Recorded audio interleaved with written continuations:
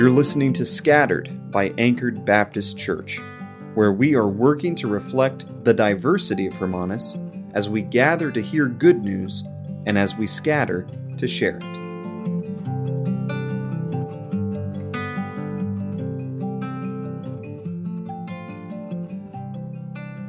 Here's our big idea for this morning. Jesus has left death behind and is present for you. Jesus has left death behind and He is present for you. Now, Shannon, since I knew you were going to be here this morning, I almost created an outline, but not really, okay? Not really. Instead, what we do have is we have three promises this morning that this truth, that He is present with you, three promises that you can take away, that fear will be removed,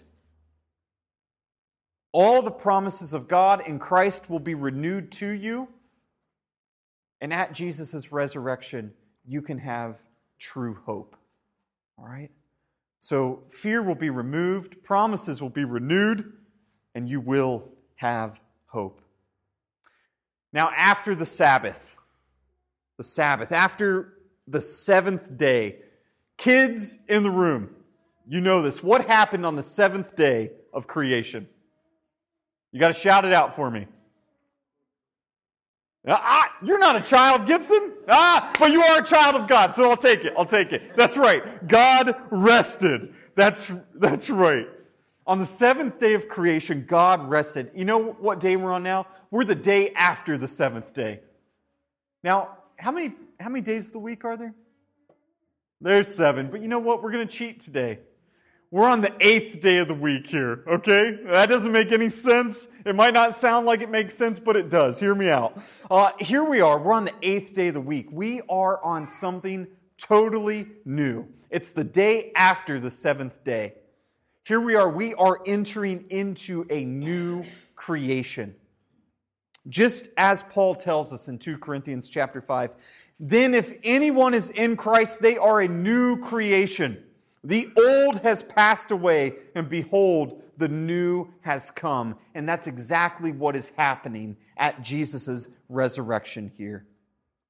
Something new, a new creation. And here we have Mary Magdalene and the other Mary. Now, this could sound offensive. Why is Matthew not saying Mary, the mother of Jesus? Well, there's a couple of reasons why he's doing this. One of the things that Matthew stresses throughout his entire gospel is discipleship and disciples.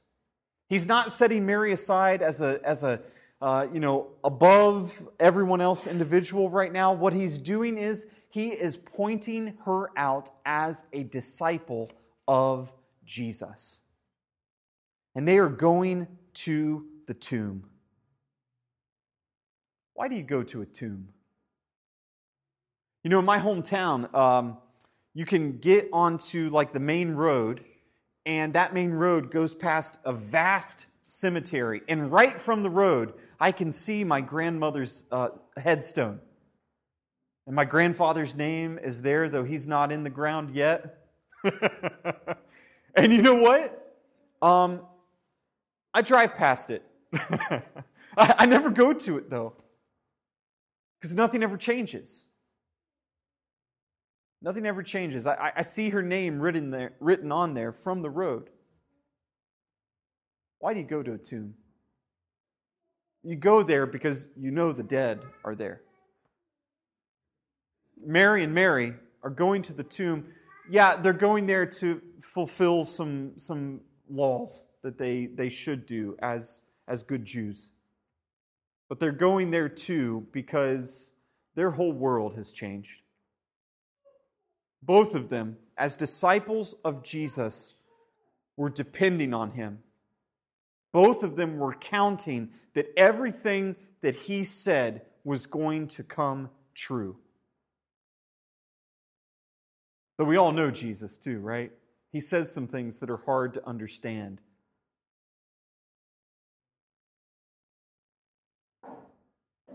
And behold, there was a great earthquake. For an angel of the Lord descended from heaven and came and rolled back the stone and sat on it. Now, this is the second earthquake in Matthew's gospel. I don't want to spend too much time on it, but if you'll remember, in the previous earthquake that happened on the day that Jesus died, others came out of the tomb as well. Right? So here we have earthquake, we have angel, and we have an angel that is bright like lightning. This is what we call apocalyptic language. This is end of the world type stuff that we see happening here. And indeed it is. It is the end of the old world and the beginning of something brand new.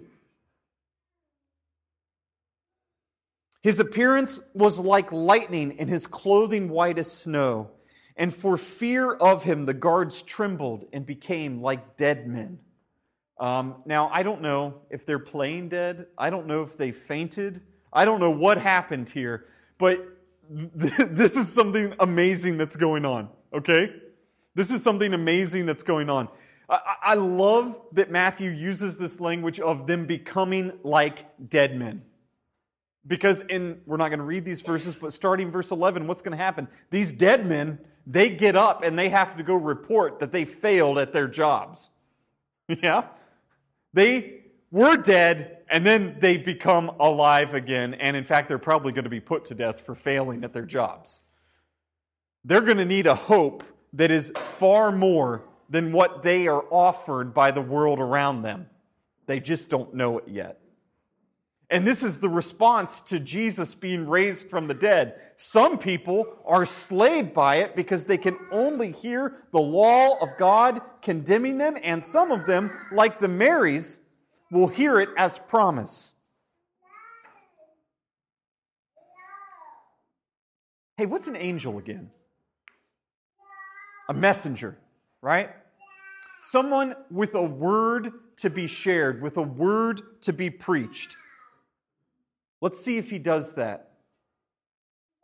But the angel said to the women, "Do not be afraid, for I know that you seek Jesus who was crucified. He is not here." Wait a second. This is a problem. This is a problem. Now, it's not just a problem because they were expecting Jesus to be dead. This is a problem because they were expecting to be with him in some way. If Jesus isn't here, if they don't get to come and mourn, then where is he? For he has risen, as he said. Now, this shouldn't be a surprise to us, and it wasn't a surprise to the Marys either. Jesus had been saying this from the very beginning. And in all of the Gospels, it's attested to us that in the days leading up to his death, he specifically, flat out, came out and said, "I will be put to death. And then on the third day, I will rise again." And yet no one remembers this. Why? Because people don't rise from the dead, right? Except for they had another example too. We read about him a couple weeks ago. They had Lazarus, who, although not entering into the new creation quite yet, he was still destined to die, maybe even be put to death by the Jewish leaders. But it was a little taste of what was going to come. They knew that it was possible, and yet they couldn't quite believe that it was going to be real for Jesus. "Come, see the place where he lay." Which, once again, let's just be honest here, it doesn't do us a lot of good to see the empty tomb. Because we still have to ask the question, where is he?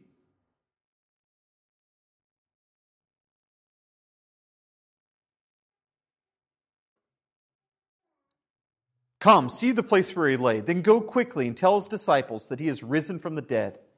And behold, he is going before you to Galilee. There you will see him." See, I have told you. I love the angel here.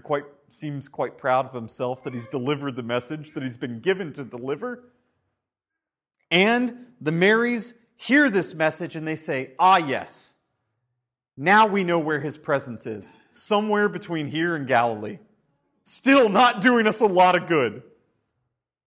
And they're walking away from the situation, what? With nothing but joy? No. There's question marks still floating in the air. There's questions of, okay, what do you mean he's on his way to Galilee? How is he on his way to Galilee? Because he was dead. What does it mean to rise from the dead?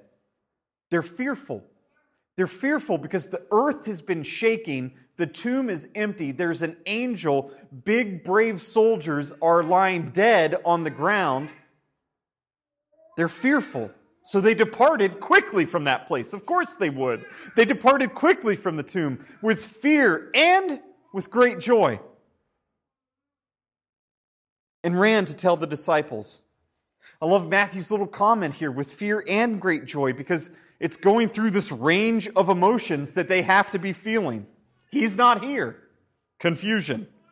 Tell his disciples that he has risen from the dead. Hope, fear, confusion. Jesus is going ahead of you. But why is he not here? Now, this is all very spectacular. What good is Jesus if he isn't present for us? And so they are left with fear and great joy. They ran to go tell the disciples, the other disciples. And behold, Jesus met them and said, "Greetings." I don't know if that's supposed to be disarming, if I'm supposed to be comforted with the word greetings, or, oh, hey, hello there. Right? Or, if someone that you knew was dead, these two women in particular, you saw him beat. You saw him punished. And even if you didn't quite understand what it meant for him to be taking on the sin of the whole world, you saw him 3 days ago taking on the sin of everyone around him as they mocked him, as they beat him, as people's anger and fear and frustration was poured out on him. You saw the nails go into his hands and into his feet. And what do you get? Oh, hello. Even as his mother, the other Mary, there's fear in that. Because you know what's happened. You know what put him there on that cross. You know that your other sons didn't do anything to stop it. You know that the beloved disciple John was standing right beside you, and he didn't stop it. You might not know, but you may kind of have heard that Peter denied him. He wasn't there to stop it. You might kind of understand that all the sin of the whole world, including your own, was put on him when you saw everyone else throwing their insults. But instead you get, oh, hello, greetings. Hello, I, God, just died for you and spent the better part of 3 days in the grave. Hello. I was busy taking on the sin of the whole world, including yours. Greetings. It hits different. But what does Jesus continue to say? Well, first they fall at his feet and worship him.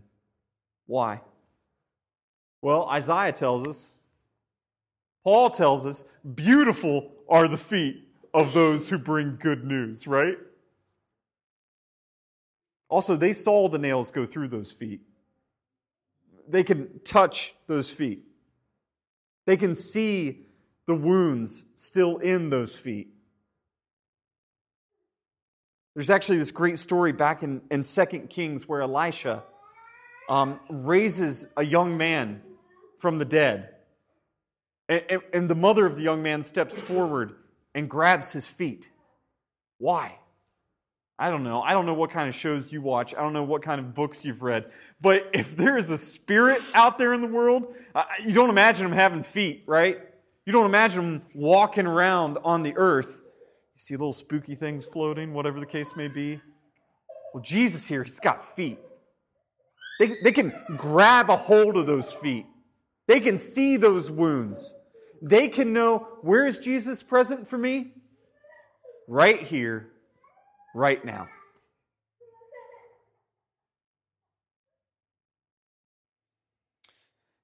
They came up and took a hold of his feet and worshipped him. And then Jesus said to them, "Do not be afraid. Go and tell those guys that I used to call my disciples who sinned against me. No.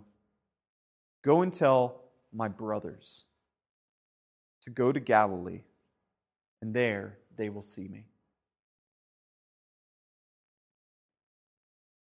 Go and tell the disciples, my brothers, that their faith is going to be made sight, just like yours has, Mary and Mary. That's another beautiful thing about this new creation that we enter into on Resurrection Sunday, is that for Mary and Mary, for the disciples, for everyone that is going to bear witness to Jesus' rising from the dead, including those two soldiers, faith becomes sight for them. That thing that we look forward to, that we pray for, that we're encouraged to look forward to, for them that becomes a reality right then, right there. And in that, we see God removing fear. We see Jesus saying, what? Do not be afraid. And just in case you thought the promises of God weren't going to come true, Jesus shows up and he says, no, it's all true. All the sad things are coming untrue. And all the things I've promised you are going to be made true. And Mary and the disciples have hope. Anchored Baptist Church, we have hope this morning. We have hope this morning because Jesus has promised to be present for us. And a whole lot of different ways, actually. One, on this day, showing up to his disciples, Mary and Mary, showing up to them and saying, you were looking for me. You were waiting to be in my presence. You were waiting to see where I was at, and here I am for you right now. He does this for all the disciples. He also does this through his brothers and sisters in Christ. Jesus promises to be present for us with one another. And he promises to be present with us when the word is preached, when it's read, when it's prayed, when we sing it together. Because Jesus is that word. He promises to be present for us, actually visibly present to us. In baptism, which we witnessed this morning, and the Lord's Supper, which we're going to take part in just now. Jesus has left death behind for you, and he is present for you. Because of that, you can know that the promises of God are true.